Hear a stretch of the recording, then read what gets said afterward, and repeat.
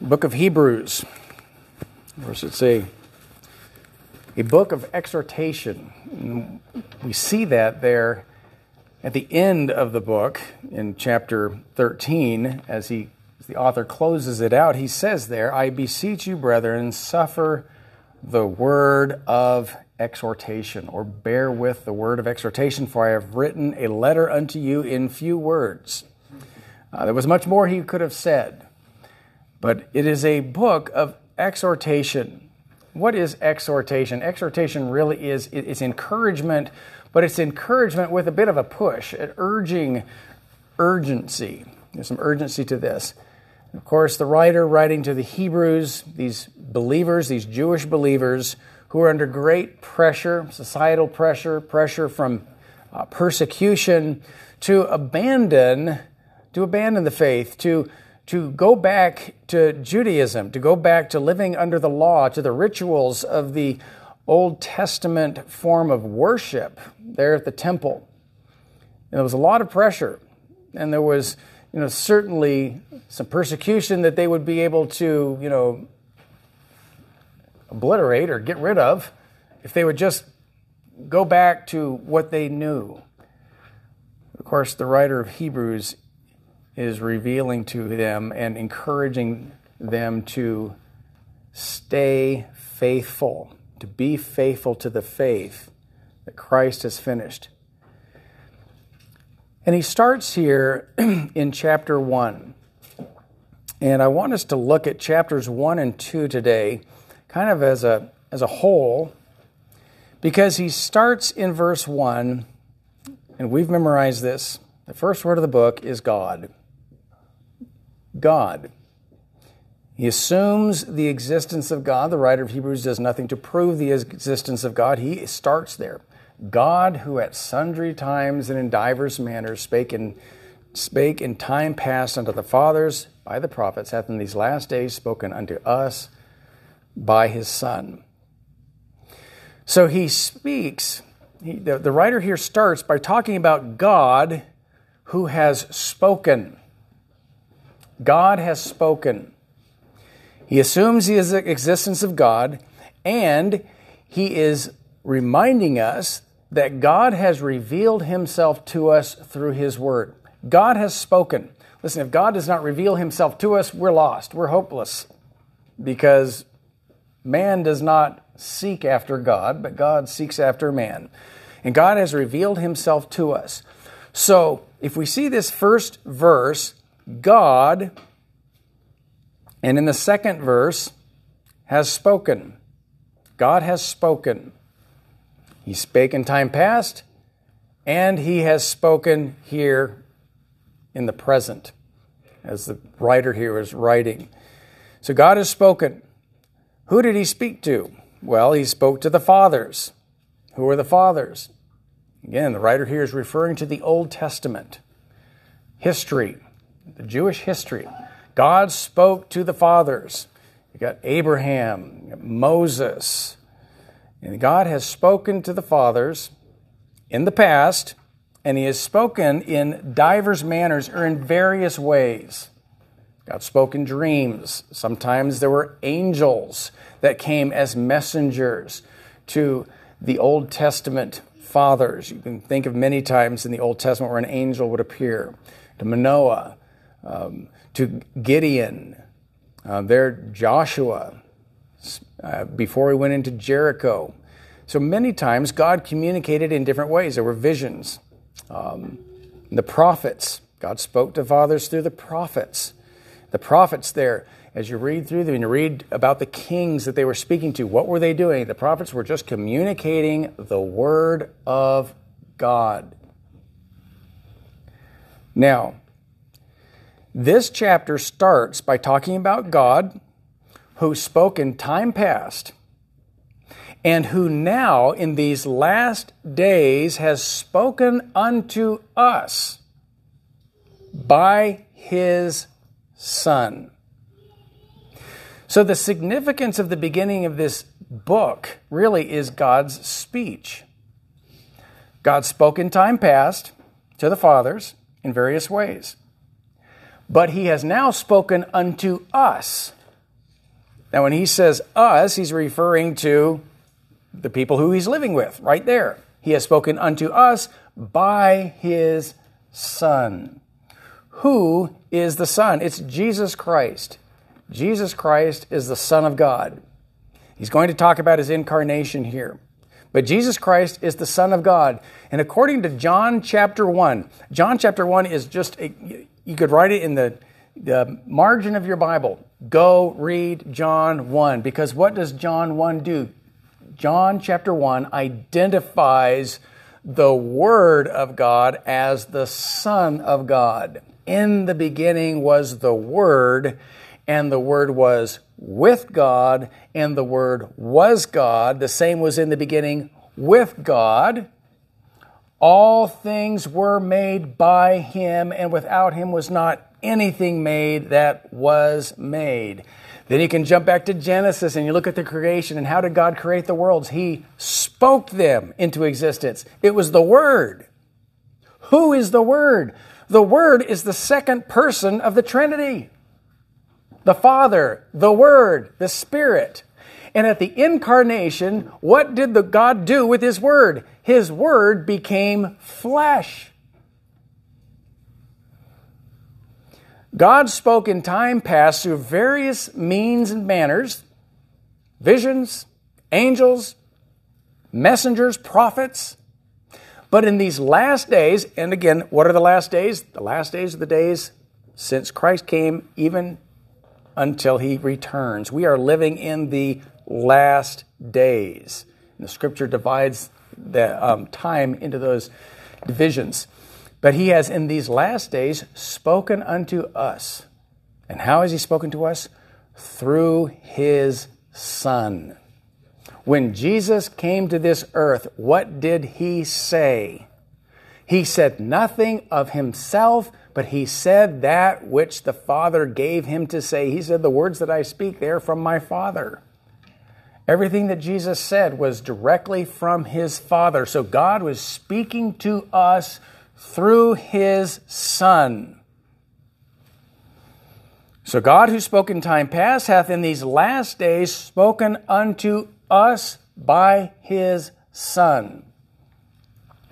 Now I'm going to stop there and I'm going to make a big leap.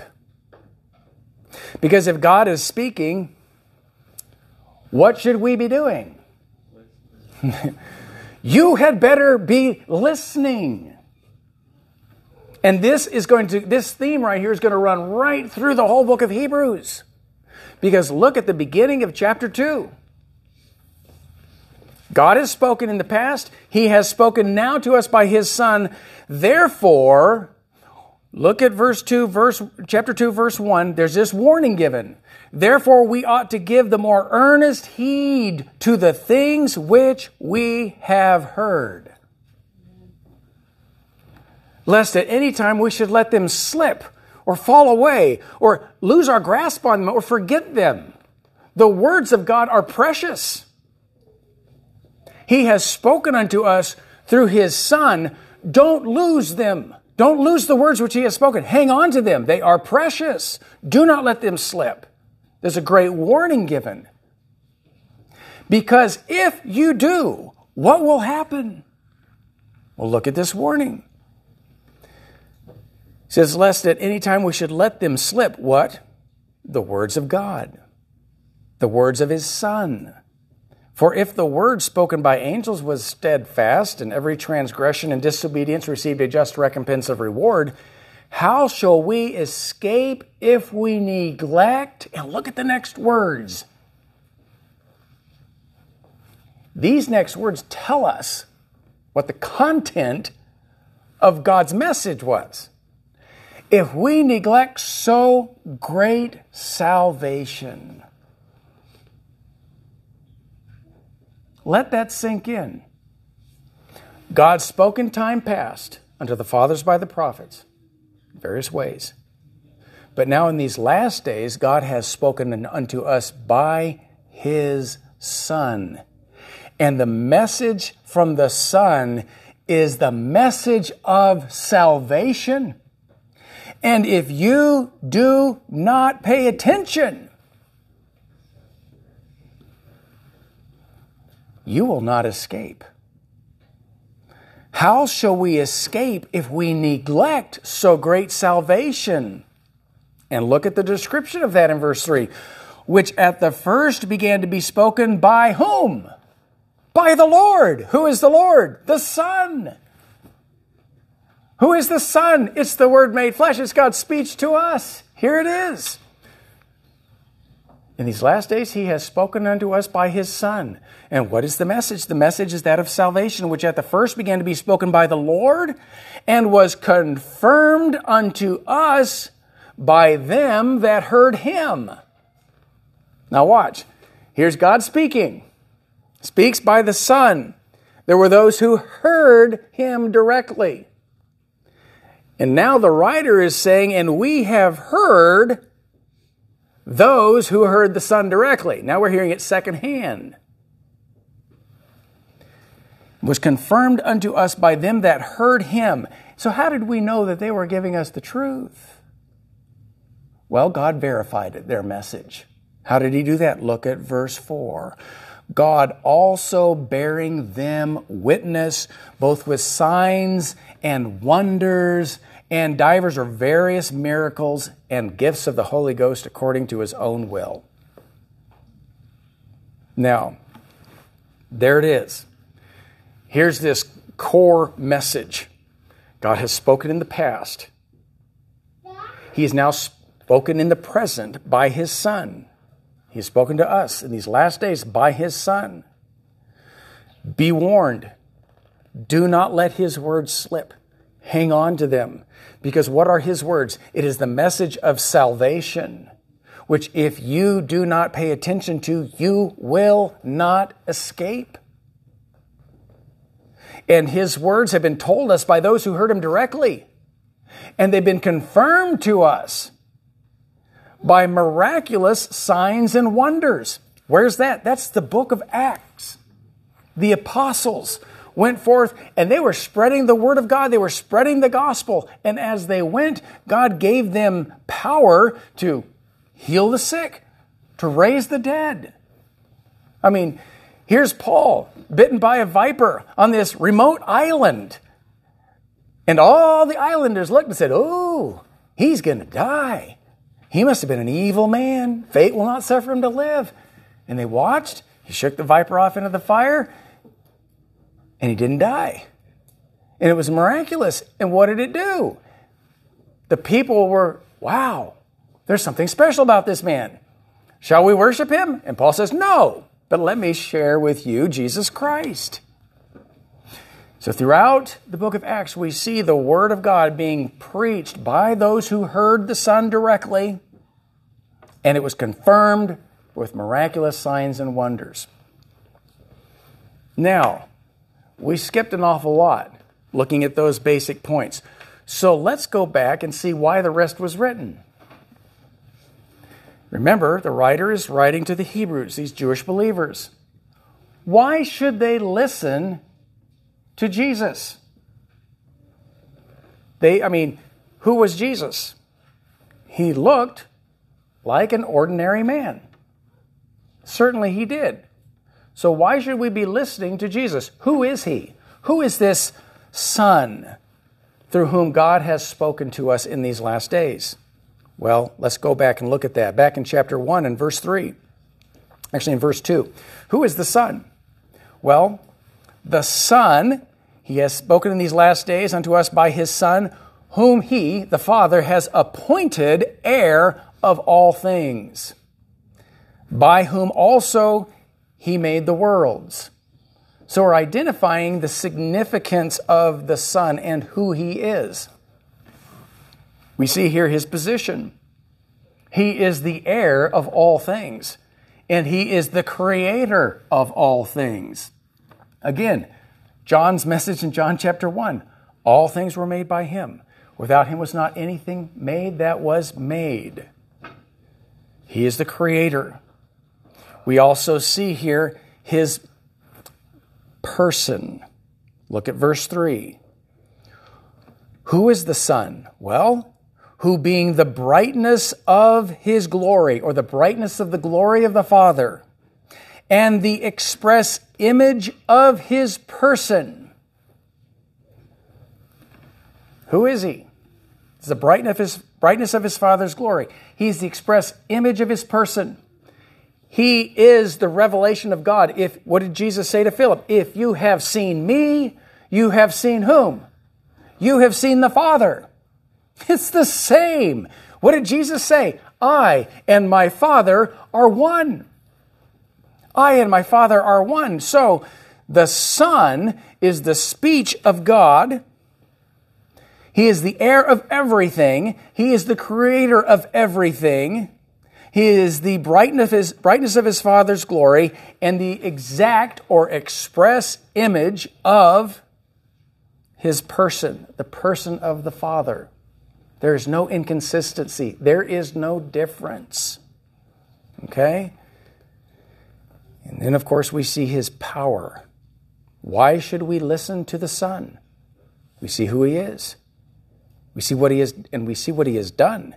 It says here that he is upholding all things by the word of his power. When he had by himself purged our sins, sat down on the right hand of the Majesty on high. Who is this Word? Who is this Son through whom God is speaking? He is the promised Messiah. He is the one who has purged our sins. And when he had by himself, and of course, that whole action of purging our sins by himself is going to become a great theme through this book as we talk about the priesthood of Christ and how not only is he the priest, but he's also the sacrifice. But by himself, once for all, he has purged our sin. And then where is he now? He is seated at the right hand of the Majesty on high. In this book, we will observe the Son in his three roles as prophet, priest, and king.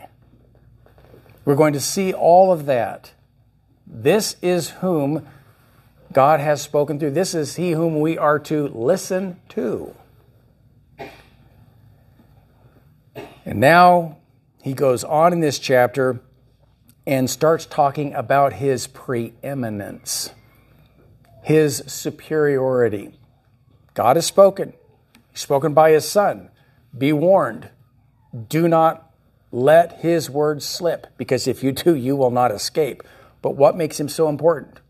What is the significance of what he's saying? Who is he? He is the preeminent one. Look at verse 4, chapter 1. Being made so much better than the angels. Who are the angels? Well, that is the highest order of God's creation. The angels. There they are ministering in his presence. They're different than men. Okay? But they are created beings. But here the Son is made so much better than the angels. He is superior to angels. In the Old Testament, when God would speak in various ways, he'd speak by the prophets, speak in visions and dreams, but occasionally there was an angel. And when the people saw an angel, it was terrifying. And they knew that they were hearing from God. And it was just like the apex of communication from God was if you had seen an angel. And sometimes the people thought they were in the very presence of God. They would bow to worship the angel. And of course, you see that the angel would say, don't worship me, worship God. But here, he's made better than the angels. He is superior even to angels. How is he superior to angels? Well, note what he says. He has by inheritance obtained a more excellent name than they. He has a better name than the angels. What is his name? Well, he is the Son. He is the Son, the second person of the Trinity. Verse 5 says, for unto which of the angels said he, when he's speaking of the Father, God, unto which of the angels said he at any time, thou art my Son, This day have I begotten thee. Did God ever say that to an angel? No, he never did. And again, I will be to him a father, and he shall be to me a son. That was never spoken to an angel. There is not that kind of a relationship between the angels and God. But the Son, the word that God has spoken to us through his Son, the Son has a special relationship. He has a better name than the angels. And then he says in verse 6, and again, or in addition to that, when he bringeth in the first begotten into the world, he says, at the incarnation, when the Word was made flesh, when God came to dwell on earth among men, what did the Father say? Let all the angels of God worship him. He is superior. He commands the worship of angels. He is worshipped by angels. Then he goes on in verse 7. And of the angels he said, who maketh his angels spirits, and his ministers a flame of fire. But unto the Son he saith, thy throne, O God, is forever and ever. A scepter of righteousness is the scepter of thy kingdom. What distinction is he making right there about the Son? The Son reigns as king. Angels are servants. Angels are God's ministers. They are servants. The Son is much higher than the angels. He's far greater. The Son is a king. He goes on, and verse 10, and thou, Lord, in the beginning hast laid the foundation of the earth, and the heavens are the works of thine hands. He is the creator. Angels are servants. He is a king. He's the creator. Verse 13, but to which of the angels said he at any time, sit on my right hand until I make thine enemies thy footstool? God never said that to an angel. He says it to the Son. And then he concludes this first chapter by saying, speaking of the angels, he says, are they not all ministering spirits? And note whom they are to serve. This verse says, are they not all ministering spirits sent forth to minister for them who shall be heirs of salvation? That's me. That's you. Angels are God's servants, and they minister to those who what? Who shall be heirs of salvation.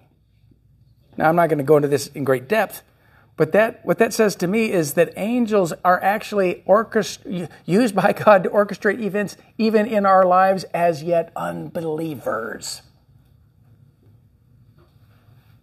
Before we're even saved, God uses his angels even to direct us as we are the heirs of salvation. That's why he says here, who shall be the heirs of salvation. Now, chapter 1, God has spoken in the past. He has spoken now in the present by his Son. Here is who the Son is. And now the Son is far superior to angels. Chapter 2. Now, chapter 2, we already went over this, that warning. Chapter 1 is actually, it ends in verse 14, and there's this parenthesis of a warning that is given. Pay attention. Pay attention to the Word of God, because the message of the Son is the message of salvation. And if you let that slip, if you do not grasp that, you will not be saved. You will not escape. But in verse 5, he picks up, in verse 5 of chapter 2, he picks up where he left off at the end of chapter 1. He is still talking about the preeminence of the Son and angels. But note the direction he's going to go. Here's his preeminence, superior to angels. And verse 5, let's read verse 14 again from chapter 1. Are they not all ministering spirits sent forth to minister for them who shall be heirs of salvation? Now verse 5, for unto the angels hath he not put in subjection the world to come, whereof we speak? The angels are ministers, God's servants, ministering to those who shall be the heirs of salvation, and they are not even going to rule the world. In fact, the saints are going to rule the world.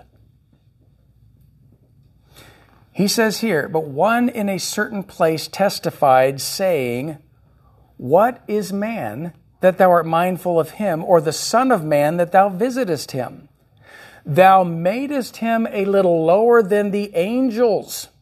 Who is he speaking about? He's speaking about men, humans. We are made lower than the angels. Angels are a higher order of creation. Angels are not mortal. Men are mortal. Man has been made a little lower than the angels. Thou crownest him with glory and honor, and didst set him over the works of thy hands. Man is set over creation. Thou hast put all things in subjection under his feet. For in that he put all in subjection under him, he left nothing that is not put under him. But now we see not yet all things put under him. So it's not complete yet. The creation is not completely under the dominion of man. That is coming. Man will rule over God's creation. Now he says this because he wants us to realize that angels are higher order than man. But look at what happens next. Verse 9. We see here, again, he's talking about the Son being superior to angels. And God has placed his creation under the dominion of man, not angels. It's not been fully realized yet. By the way, that is Psalm 8. He's quoting from Psalm 8 in those verses. But what do we see? He says in verse 9, but we see Jesus, who was made, and look at that phrase again, a little lower than the angels. What does it mean to be made lower than the angels? It means to be made human. Jesus, who is the Son, God's speech to man, was made human. He was made a little lower than the angels. Oh, well then, he can't be superior to angels if he's made lower than the angels, because angels are a higher being, right? No, wrong. Note what he says here. We see Jesus made human. But let me tell you right here, though he was made a little lower than the angels, he is still superior to angels even in his humanity. Realize this. He is still superior to angels even though he was made flesh. Verse 9, but we see Jesus, who was made a little lower than the angels, for what purpose? For the suffering of death. Angels do not die. Man is mortal because of sin. So Jesus became man. He was made a little lower than the angels for the purpose of the suffering of death. He is crowned with glory and honor. It says that he, and this is why he was made low for the suffering of death, that he, by the grace of God, should taste death for every man. And so the purpose of the Son being made lower than the angels, or becoming man, was to die. That's why he was made mortal, that he might die and taste death for every man. Verse 10, for it became him. Remember, he was superior to angels, even in his humanity, but he became man to suffer death. For it became him. And look at his description again. For whom are all things. That harks right back to what he said in verse 2 of chapter 1. He's been appointed heir of all things. We're talking about the same person. Now we're talking about Jesus. Jesus is identified as whom? The Son. See the connection. He is the one for whom all things are all things, and by whom are all things. That harks right back to he is the creator. He is the heir of all things, and he is the creator of all things. This is Jesus. the human, the man, Christ Jesus. For became him for whom are all things, and by whom are all things, in bringing many sons unto glory, to make the captain of their salvation perfect or complete through suffering. Here's God's design. The Son becomes human. He becomes flesh. He is made for a time lower than the angels. And God's design in that is to complete him through suffering. Suffering even unto death. He's going to taste death for every man. And in verse 11 he says, for both he that sanctifieth and they who are sanctified are all of one. Who is he that sanctifieth? That's Christ. Who are they that are sanctified? That's us. We who have been justified through faith. We who have believed on him. We who are saved. We and him, our Savior, are all of one, are all of the Father. We belong to the Father. For which cause he is not ashamed to call us brethren. Wow, there's quite a progression here. Here, Jesus, who's made a little lower than the angels, the Son of God, the Word of God, God's speech to us, calls us his brothers and sisters.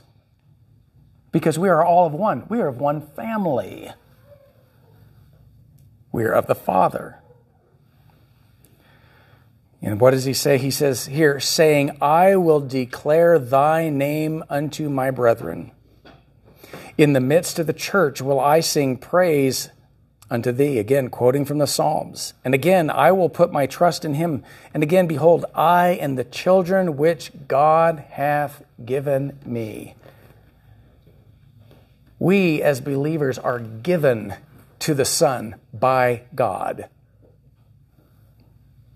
Now, he goes on and he's going to talk a little bit more about this being made flesh, about the Son of God being made flesh and the necessity of that, and how he is making him complete through suffering. How is the Son being made complete or perfected through suffering? Well, verse 14, forasmuch then as the children are partakers of flesh and blood. Who are the children? Us, believers. We are partakers of flesh and blood. We are. We are mortal. We are humans. He also himself likewise took part of the same. He became mortal. He became human.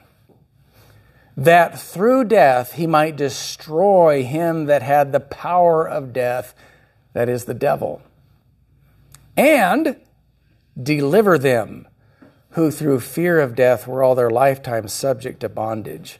Who's that? That's us. So in his becoming mortal, he has become mortal that he might die. He's going to be perfected through suffering. And how does he accomplish this? By partaking of flesh and blood. Again, by becoming mortal like we are. And by becoming mortal, what does he do? Through dying, he destroys Satan. O death, where is thy sting? O grave, where is thy victory? And he ends chapter 1 Corinthians 15, but thanks be to God which giveth us the victory. Through whom? Through our Lord Jesus Christ. So here, through death, Jesus Christ is victorious over Satan. And who does he deliver? He delivers us. Who? What is the greatest fear that man has? It's death. You might be afraid of the boogeyman. You might be afraid of, high gas prices. You might be afraid of losing your job. You might be afraid of sickness. But what does man ultimately fear? He fears death because he doesn't know what's beyond death. And those who are lost have no hope beyond the grave. But here, we're delivered from that because of the death of Christ. He died to deliver them who through fear of death were all their lifetime subject to bondage. Verse 16, for verily he took not on him the nature of angels, but he took on him the seed of Abraham. So when the Son came to the world, how did he come? He came as a man. He came as a human. He did not come as an angel. He was made a little lower than the angels. But even being made lower than the angels, he is still superior to them, even in his humanity. And that's the point he is making here in chapter 2. The Son is still superior to angels, even is in his humanity, because of what God's plan is and what he accomplishes. Verse 17 of chapter 2.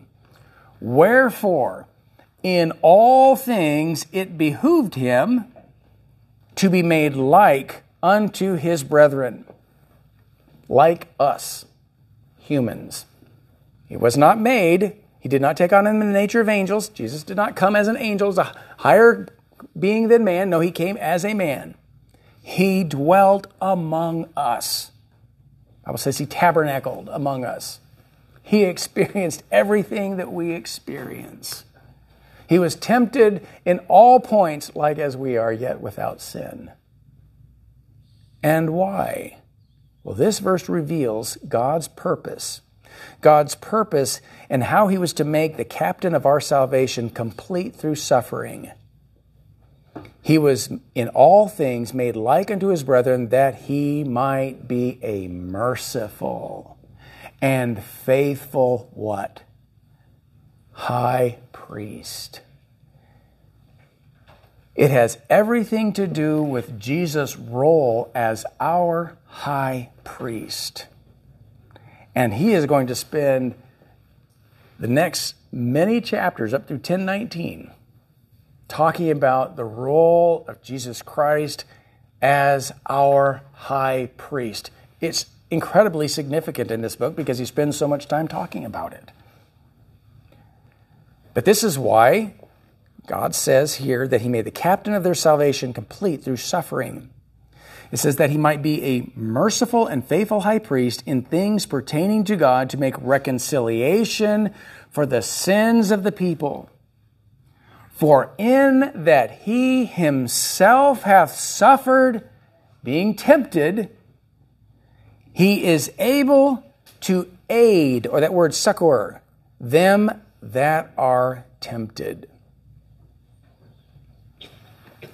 So Jesus Christ, the Son of God, the Word of God, became flesh for the purpose of suffering death. He was made a little lower than the angels. He was to be completed or perfected by suffering. And in his suffering, he tasted death for every man. And in tasting death, he destroyed him that had the power of death and delivered us from the fear of death because he conquered death. And he came as a man. It behooved him. It was fitting. It was God's plan that he come as a man and be made like us. Paul talks about that in Philippians chapter 2. He was made like us. He humbled himself and came that he might be a merciful and faithful high priest. Can an angel understand what we go through? No. He hasn't experienced it.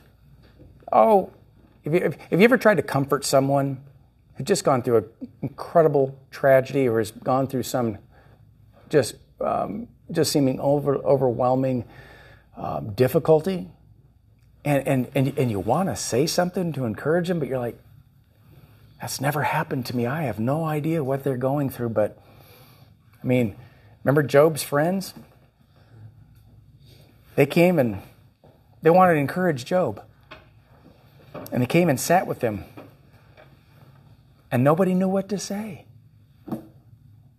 Job had lost everything he had. And on top of that, he lost all his children. And what could they say? They sat there for 7 days, speechless. They didn't say a word for an entire week. They didn't know what to say.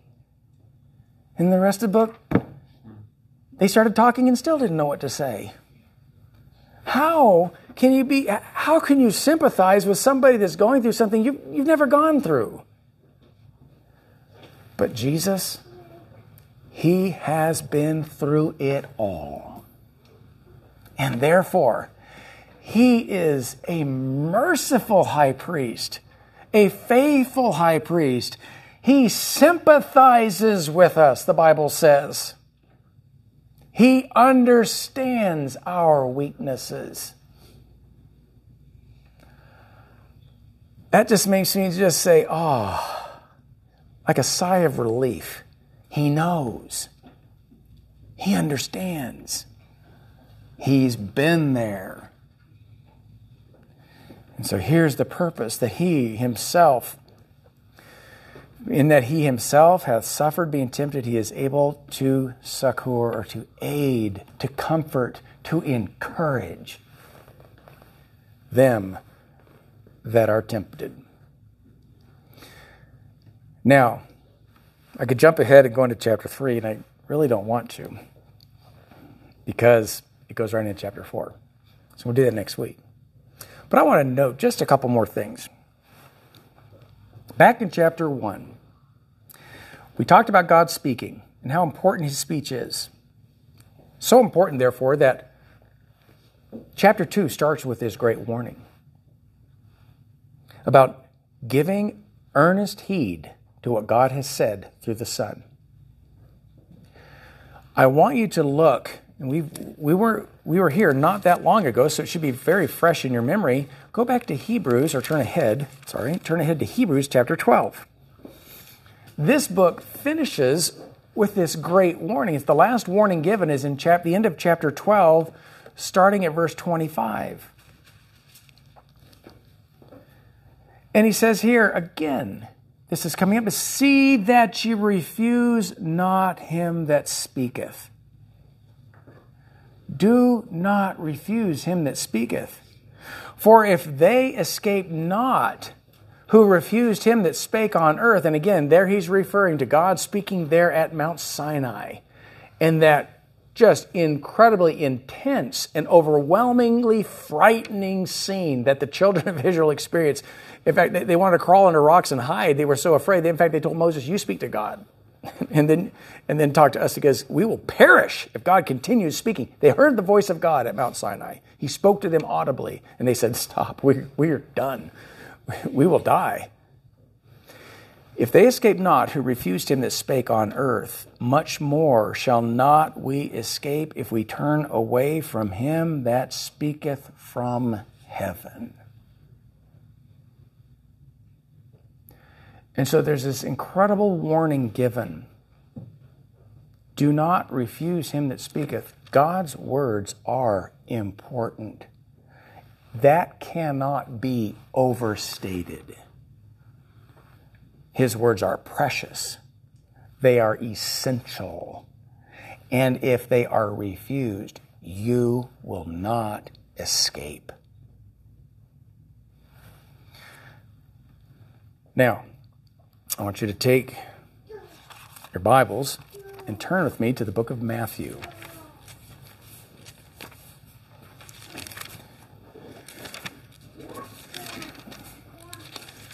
Turn to the book of Matthew. Matthew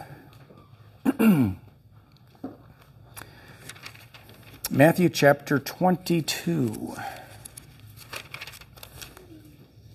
I'm sorry, chapter 21. Matthew chapter 21. Jesus gives a parable here.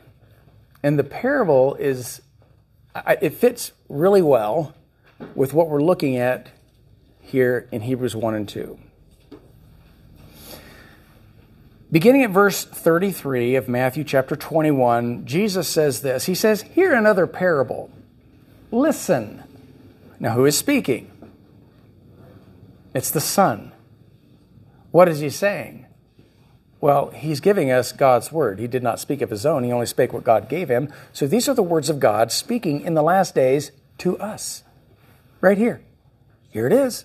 Don't let these words slip. Listen carefully to what he says. Hear another parable. There was a certain householder or a landowner which planted a vineyard and hedged it round about and digged a winepress in it and built a tower and let it out to husbandmen, and went into a far country. So he turned it over to people who were to be caretakers and take care of his vineyard. And when the time of the fruit drew near, he sent his servants to the husbandmen that they might receive the fruits of it. And the husbandman took his servants and beat one and killed another and stoned another. So, verse 36 again, he sent other servants, more than the first. And they did unto them likewise. They did the same thing. But last of all, he sent unto them his son, saying, they will reverence my son. But when the husbandmen saw the son, they said among themselves, this is the heir. Come, let us kill him and let us seize on his inheritance. And they caught him and cast him out of the vineyard and slew him. When the Lord therefore of the vineyard cometh, what will he do unto those husbandmen? Now let's stop right there. Jesus is speaking to the multitudes. Religious leaders were gathered in, interspersed, listening as Jesus spoke, and he tells this story. And what is a parable? A parable is a simple story taken from common, ordinary experiences designed to teach a main point. And these stories are simple, but they're very effective. So here are these people hearing this story. And everyone loves a good story. Don't you love to hear a story? I love to hear a story. In fact, when a preacher's preaching and all of a sudden he starts telling a story, this was magical when I was a child. I could be sitting there struggling to stay awake. And somehow, all of a sudden, if the preacher went into an illustration or a story, ding, I was magically awake. It's like, oh, here it is. And here comes this story. So here's Jesus. He tells this story. It's dramatic. It's incredible. Unjust. It's terrible. I mean, you read this about this wealthy man. He provides, gets this vineyard. He spends a lot of time and effort in preparing it, and then he's going to leave it in a foreign country, and he leaves it in the care of these qualified men to run the vineyard. Then comes the fall or time of when the grapes are ripe. He sends some of his servants back. He says, I want you to bring me back. Tell me how things are going. Bring me back a sample of what's, pretty soon. I want to see how the vineyard is doing. Well, the servants never returned because the husbandman beat them and killed them. So he sent more. And they went and the same thing happened. Well, he says, I'll send my son. And he sends his son. He says, they'll reverence him because he's my son. And what happens? They do the same thing to the son. They throw him out of the vineyard and kill him. And then Jesus asks his audience, he says, when the Lord actually comes back to the vineyard, what do you think he's going to do to those husbandmen? And the audience, just like us, we're like, man, I know exactly what he's going to do. Man, he's going to destroy them. Whoa, that's what I'd do.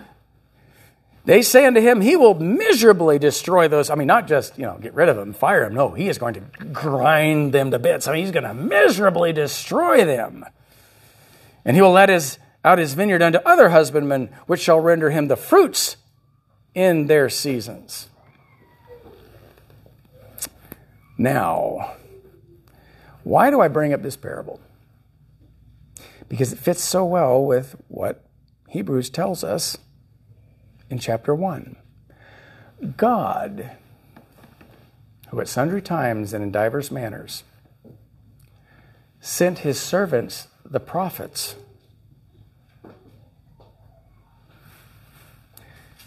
and what did the children of Israel do to the prophets?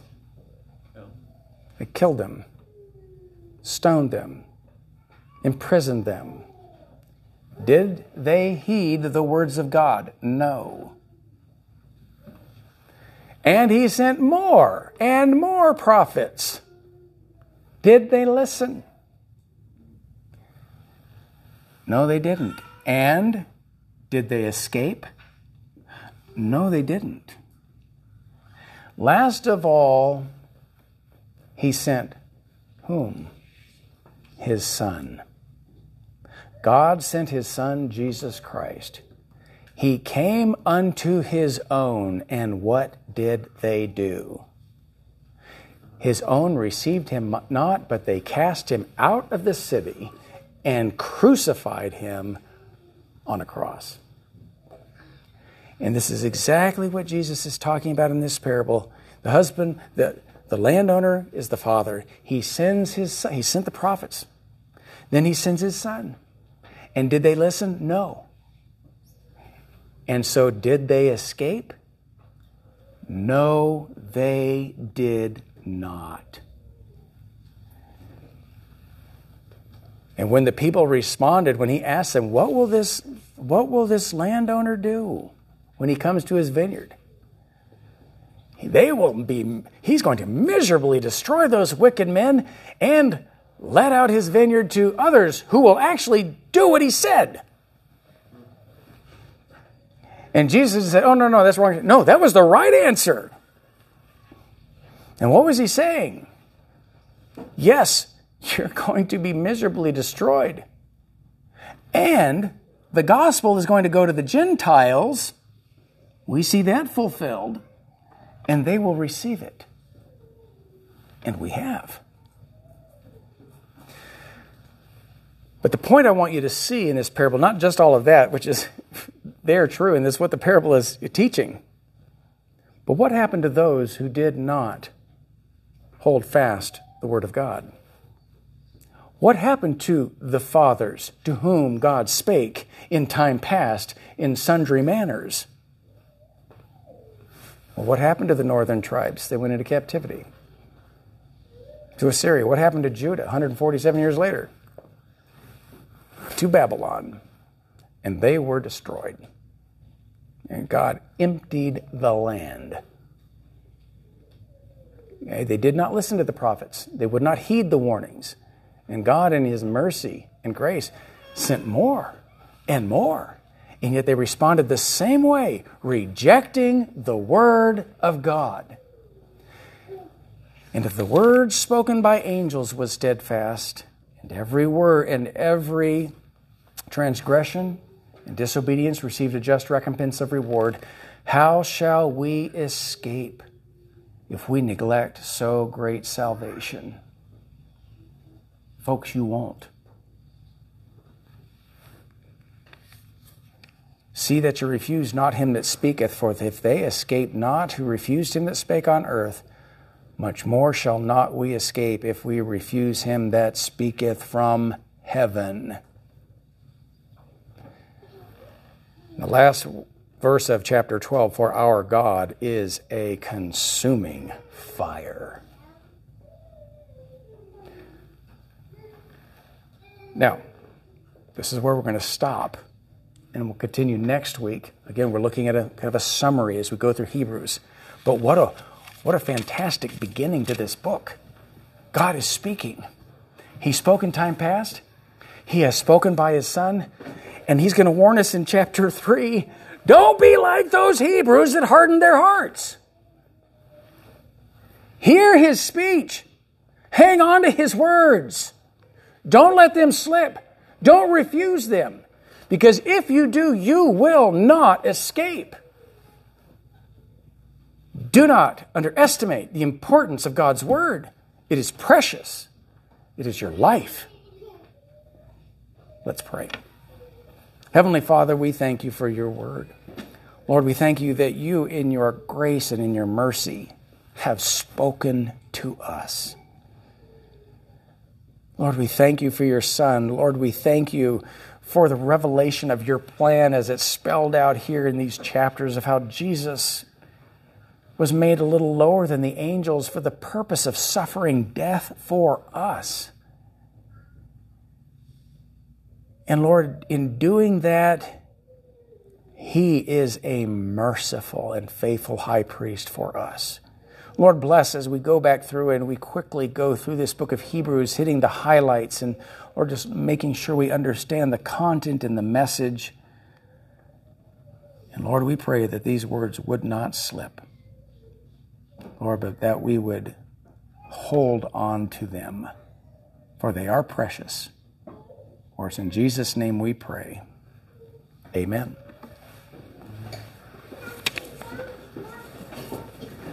Let's stand together as we close.